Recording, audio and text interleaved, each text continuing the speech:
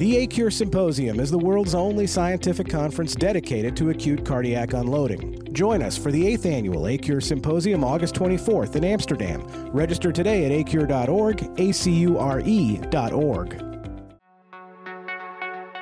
You're listening to Heart Sounds, TCTMD's award-winning podcast hosted by Shelley Wood. Hello and welcome to the Heart Sounds podcast for May 2023.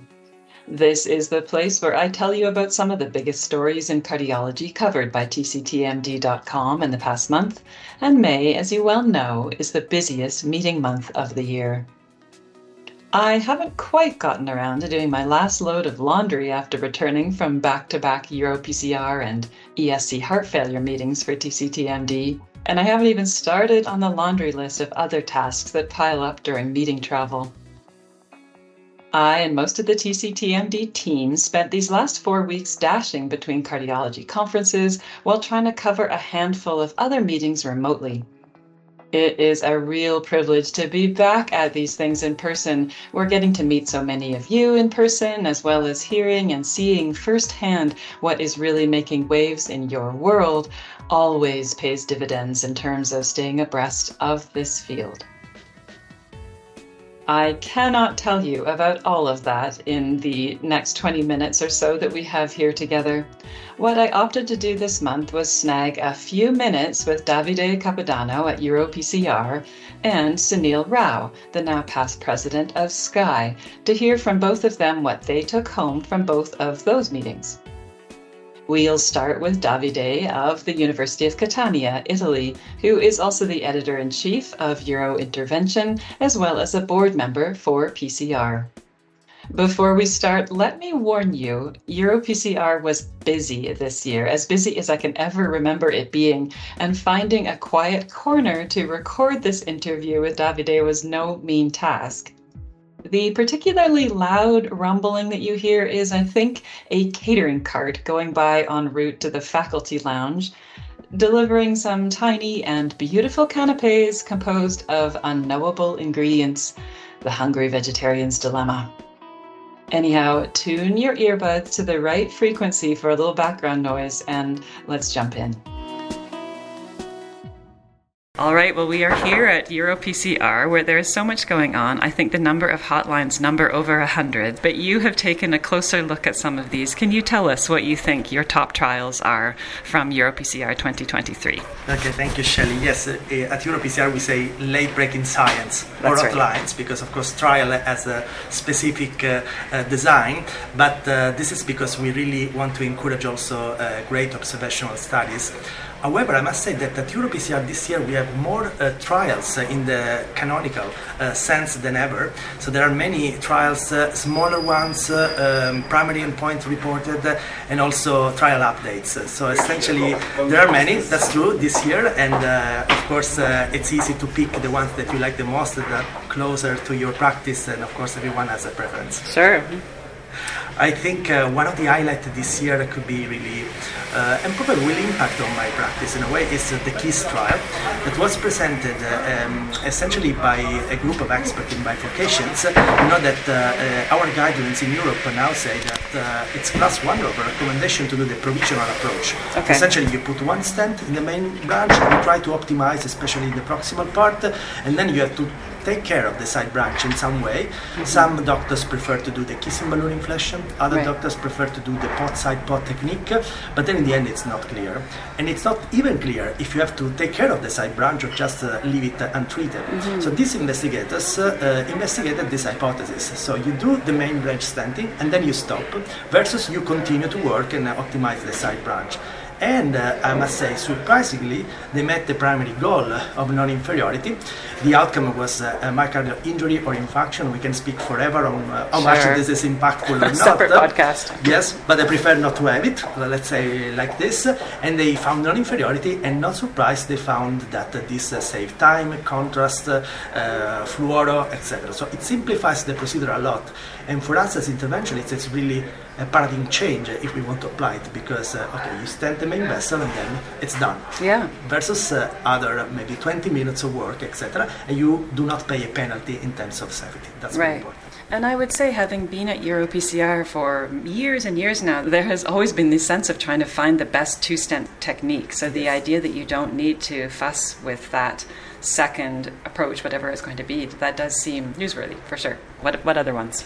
Let's say that there are other information that comes from these trial updates of studies that have been presented years ago. I mean, for example, EBC2 has been presented in 2016, and now we have the 5-year outcomes. I think it's very important to continue to collect these outcomes because, of course, when you compare provisional stenting versus culotte, yes, you are interested in the early outcomes and the midterm outcomes, but then the long run is what will decide which one is the best.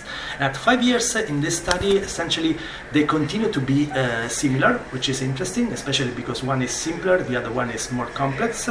So simplicity, again, trumps all in this case. I mean, of course, our colleagues in Asia would disagree because they are the inventors of the decay crush approach, which is very successful. But in Europe, most of the bifurcation lesions can be done, according to these studies, with a provisional approach. And the other one that I think it's relevant to this discussion is the ABC main study, 3-year outcomes presented at EuroPCR. And here we start to see some difference over time for the provisional that showed less target lesion revascularization. So that's very, very interesting. Okay. Those were the bifurcation studies. What about other interesting things out there? Interesting to you, at least. Well, I think in the coronary space, there was another study which was interesting, maybe 2 studies, one with a new device and another one with a new drug-coated balloon. You know that there is a lot of interest now in these technologies that are kind of less is more approach. Mm-hmm. And of course, the so-called bioadapter is a new concept because in a field that is a little bit static in terms of innovation after the bioresorbable scaffolds, they appeared and then they disappeared from the market because there were some events, obviously, because of the first generation technology. Waiting for the second generation technology, these investigators came with a device which is not a stent, is not a scaffold, is a bioadapter, they say. So essentially, there are metallic elements, but the connectors between these metallic elements are biodegradable. Yeah. So in the end, when they disappear, the stent preserves the scaffolding function, but the vessel become again pulsatile. Yeah. So that's interesting because it could be the best of both worlds. And now finally we see some randomized data, a small study of 400 patients more or less. They compare versus best-in-class DES. They met the non-inferiority goal. So they are doing the homework in order to convince the doctors that this is okay. And interestingly, they had IVUS data to show that the concept of pulsatility actually is there. So I would like to see this replicated in larger use of this device, maybe also in registries, etc. But it's exciting because it's a new thing. And for the drug-coated balloon, the novelty is that we are used to the discussion of, okay, should we use stent or DCB? And now in the DCB world, should we use paclitaxel eluting balloons or sirolimus eluting balloon? And now we have a third player, which is Biolimus. Mm-hmm. So that's interesting because in this discussion you have a third player. And in this study, which is called Reform, this first generation Biolimus eluting balloon didn't meet their non-inferiority goal. But they have already the second generation, so they will try again. It means that in this field of DCB, a lot of things are happening. Yeah, there's still more to discover. I paid attention to bioadapter myself because we did have all those stories about the scaffolds, the bioresorbable scaffolds, a couple of years ago, and are waiting for that to pan out, having not done so. But we actually had to ask Dr. Sato in the press conference, what is this thing? Because it's hard to get your mind around the way it detaches and still provides support to the vessel, but isn't providing it along the length of the vessel so much as it is in terms of propping it open and, as you say, leaving that pulsatility. So, yeah, 3 very interesting things. I want to let you go. It's very busy here, but I'd love to know what you think about being back at EuroPCR. I know you were here last year, but my personal sense is it seems busier and it seems even more crowded than ever. Is that just me? I have this feeling, of course. It's a Congress in good health. You can see, of course, it's difficult even to walk in some corridors, and of course the usual suspects, bifurcation, STEMI, etc. These are very successful sessions, but in the end what works really is the buy-in for concept of EuroPCR, which is may sound like a cliche, but here it's really true, that the sessions are designed by the doctors, for the doctors, with precise scripting. There is a lot of preparation, and in the end it's very refreshing and nice to see that people appreciate this effort. Yeah. Thank you for taking a moment out of your busy day to talk to me about this today. Thank you. Thank you very much. Journey now with me to the other interventional meeting taking place on the other side of the Atlantic. TCTMD's Laura McEwen weathered the sharp contrasts of the outdoor desert and indoor AC temperatures to bring you news from the SCAI meeting this year. To wet your whistle, here is a bit of a recap with Sunil Rao. He is Director of Interventional Cardiology at NYU Langone, giving me his highlights from the SCAI meeting. So thank you for joining me, Sunil. I wasn't at SCAI myself, but I'd love to hear a bit about it. Tell me what I missed out on. Yeah, thanks, Shelley. Thanks for having me on. I mean, it was really a fantastic meeting. It was good to be back in person. You know, we highlighted a lot of things. I mean, we highlighted all the accomplishments that SCAI has done over the past year for the interventional community and for the fellows in training. That was a big highlight of the meeting. You know, we always have original research being presented at the meeting, and this year in particular, we were really thrilled to have our 4 early career research grant recipients present their research at a dedicated session. You know, for the first time in SCAI's history, we're providing research funding, which is really, really challenging to get for at least American early career interventional cardiologists. So it was really a nice thing to be able to get these young investigators started with their careers and have them present their data. So I think, you know, in terms of the accomplishments that SCAI has had over the past year, some of the big ones were that we implemented a match program for interventional cardiology fellowships. Now, this is unique to the United States, but most fellowship programs, or at least residencies, for example, have a match program. And this, I think, makes the entire system more fair. It's not completely fair, but more fair for both programs and applicants. In the past, what's happened with interventional cardiology fellowship applicants is that, you know, maybe they'll have 5 programs that they want to interview for. They'll go to the first program, and sometimes what the program will do is after they're done interviewing, they'll tell the applicant, we're offering you a position, you've got 24 hours to accept, otherwise we're moving on. And the problem with that for the applicant is that they haven't even looked at the other 4 programs yet. Yeah, Elle Maxwell did a really nice feature story on this, because in some of the stories that we heard from applicants that were just having to accept the first offer that came because they were so worried about losing another, really powerful. So yeah, I'm glad you guys celebrated. I mean, did you have any sort of session over it, or how did you really honor that? Not really. I just mentioned it in my presidential address because you know, it was a lot of work, and I really have to give credit to the task force that we put together that was led by Doug Drachman and Dawn Abbott. Both of them actually received what we call the Mason Soanes Award for, you know, service to the society for helping to lead this effort. And, you know, SCAI had tried before, about 10 years ago, to try and get this passed. It didn't go through because you have to get at least 75% of the programs representing 75% of the open slots to sign on. And so they just worked the phones constantly and finally got it passed through. So that was a big one. Obviously, I talked a little bit about the early career research grant program that we launched. That was another really, I think we were thrilled to do that. From the DEI perspective, you know, we formed the DEI committee specifically to focus on DEI issues. They've been invaluable, really, in not just helping us design our sessions to make sure that there's adequate representation, but they also review every document that SCAI is asked to endorse or be a partner on from other societies. And they have really helped us understand the implications of specific recommendations or publications on underserved communities, people who work on underserved communities. So, you know, for example, this is just a theoretical, but let's say there's a guideline statement that comes out that says that in order to do X procedure, you have to have, you know, level X certification to do it. Now, and maybe there's no data behind it's an expert consensus. Well, there are people working in underserved communities providing high quality TAVR care, for example, who may not have that certification. Now, are we going to tell them that they can't do it anymore? So these kinds of things are really, really important, and I think our DEI committee has been invaluable in helping us with that. And specific to that, one thing that we launched this year was what we called the Ready to Launch program. We're going to do this every year in the community where the meeting is located, where we invite female and underrepresented minority medical students to attend SCAI annual scientific sessions to get a sense for what interventional cardiology is about, and how it's a great career, and then how they shouldn't feel excluded from it in order to try and make sure that our profession reflects the patients that we're treating. That's great. Yeah, I mean, I've seen other similar sort of things tried at other meetings, but it is interventional cardiology that I hear time and again is the one that really is slower to change, or perhaps not slower to change, but at least the numbers have a long way to go.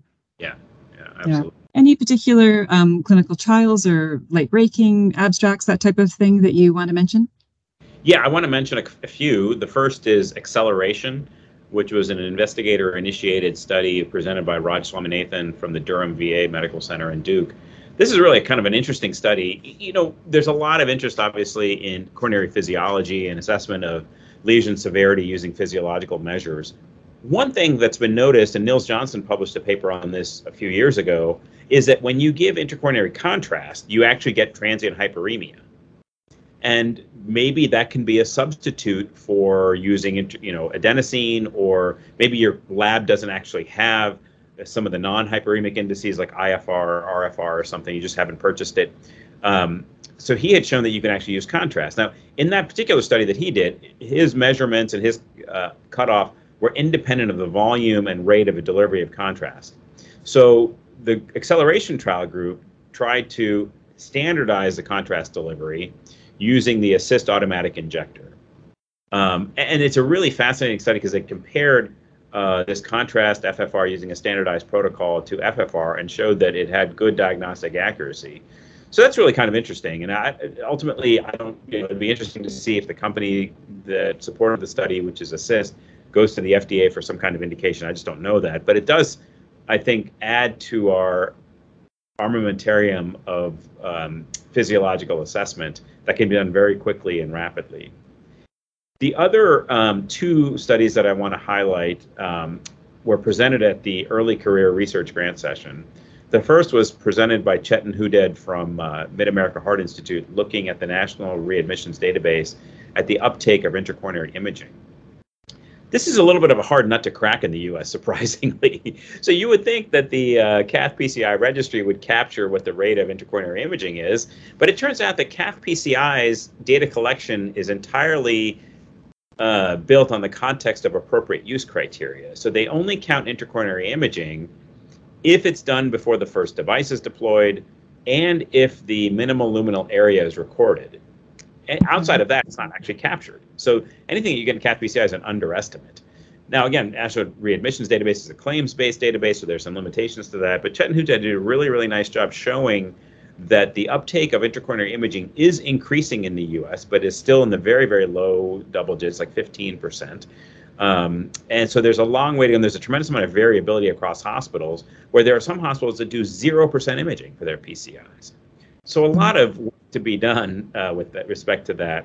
And the last study I want to highlight is Alex Faneroff from Penn showed a very nice analysis looking at amputations and the availability of medical care for underserved communities that have a higher rate of amputations. And I think the conclusion, which I was struck by this, and I actually took a picture of this slide, because I think it's a really important message, which is that an amputation is a failure of the healthcare system. And I think that's a really powerful message, and I think really is a wake-up call. In fact, I think we're starting to discuss at the professional society level what we can do to impact this. There is legislation that SCAI has been supporting to try and increase screening for PAD in underserved communities. This has been led by our government relations committee. So we actually met with Senator Mark Kelly at SCAI to try and garner his support for that particular bill. Yeah, Laura McEwen was the journalist from TCTMD that was at SCAI, and she's done some really nice stories looking at this. It seems like there's a growing momentum to draw attention to the problem, but as you say, an amputation is a signal that something is not going right. The processes of care are not proceeding as they should in your neck of the woods. So I'm glad there was that focus at SCAI as well. I want to finish maybe by just asking you what the flavor of the meeting was. I mean, we talked before I hit record here that there's a lot of excitement to be back at meetings, but were people in the sessions, or were they all taking selfies in the hallways, or were they managing to do both? Yeah, there was a tremendous amount of energy around the meeting, and I suspect that's just like ACC. There's a lot of energy. So I suspect PCR was the same way. All the sessions at SCAI were packed. I mean, many of the sessions, particularly around renal denervation, intracoronary imaging, shock, PAD, the adult congenital sessions, they were all standing room only. So people were really, I think, hungry for being in the sessions, learning, and meetings like SCAI that are not these massive meetings are great because you can really interact with the presenters. And I think people really missed that. You're able to go up and ask questions in a setting that's not intimidating or overwhelming, and you can walk right up to these people who are really prominent and ask them questions.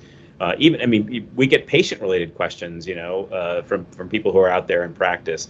So that's what struck me about this meeting, was that I think before the pandemic, maybe people were getting it was sort of becoming routine to go to some of these meetings, but now I think there's a tremendous amount of energy, and just seeing the rooms full was really fulfilling. I totally agree. I felt that too. I have to say, because I was at EuroPCR while you were at SCAI, I hate that these meetings are at exactly the same time. Do you know, is there plans to change that? I don't know who should be doing the changing, but any chance these might not be concurrent? SCAI has decided to make the change. So starting next year, we have moved the dates of our meeting. We will not overlap with PCR anymore. So hopefully people can enjoy both the SCAI meeting and the PCR meeting. Or at least our news coverage will be a little less hectic, perhaps. It's the end of your presidency at SCAI. I'm sure people are sorry to see you go, although George Dangus is a familiar face to me, of course, so I look forward to seeing what he does with it. But anything you're particularly proud of, or that you think you've left your mark on? Yeah, well, thank you. I mean, I think I'm particularly proud of the SCAI staff and the executive committee and the board of trustees. As I mentioned, we got a lot done, and I think this year has been one of the most productive for SCAI. I think the things from this year that will leave a legacy are the match. I mean, that's really going to affect our future trainings, and I've gotten a lot of unsolicited, gratitude from people for implementing the match. The second thing that I hope and think will continue, which is also a legacy, is the early career research grant funding. Just to help people launch their academic career. So those two initiatives I'm particularly proud of. And again, it wouldn't have happened without the SCAI staff and the support of the executive committee and the board of trustees. Okay, well, thank you very much again. And I look forward to seeing you in person one of these days soon. Sounds great, Shelley. Safe travels back. Yeah, take care, Sunil. Bye-bye. Bye-bye.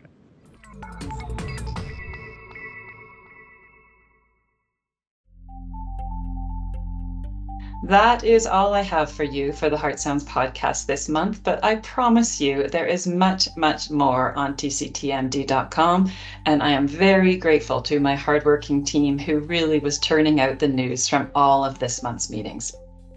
As I mentioned at the outset, we had these reporters stretching to as many meetings as we could this month, either on site or doing their best to cover the news from afar. That started with the AATS meeting at the beginning of May, then EuroPCR and SCAI, followed by the ESC Heart Failure Association meeting, the European Atherosclerosis Society Congress, the European Stroke Organization Congress, and the Heart Rhythm Society meeting. Find all of the top news from all of those meetings on the conference tab at tctmd.com. Somehow, in the midst of all of that, Laura McEwen and Todd Neal also managed some longer form articles that I'll highlight here briefly as well. Laura took a look at the skyrocketing popularity of the GLP-1 agonists for weight loss in the United States especially, and what this means for cardiologists who are trying to help their patients get a handle on what is fast becoming the world's most pervasive risk factor. It has been a year since abortion access protection in the United States was overturned there by a Supreme Court decision. Todd Neal did a great story on what the implications of that might be for cardiologists treating patients whose heart disease makes pregnancy a risky or lethal proposition. This month, Todd checked back in with some of the physicians he spoke with last year to find out if their fears have come to pass. You can find both of those long reads on our homepage in the feature blocks or by navigating to features via the news tab. Thanks to all of you who reached out during this busy meeting season to give us feedback or say hello. If there was something important we should have covered, please let us know. We may still have plans to dip back into stories we didn't quite squeeze into this past month. I am always open to hearing from the Heart Sounds community. You can find my email on my bio at tctmd.com or message me on Twitter. I am at Shelley Wood 2. Thanks for tuning into Heart Sounds. Do you love listening to Heart Sounds? Check out all new original content from TCTMD featuring talking points and Rocksart Radio with Dr. Roxanne and Moran. All new episodes are available on iTunes, Google Play, Spotify, and SoundCloud.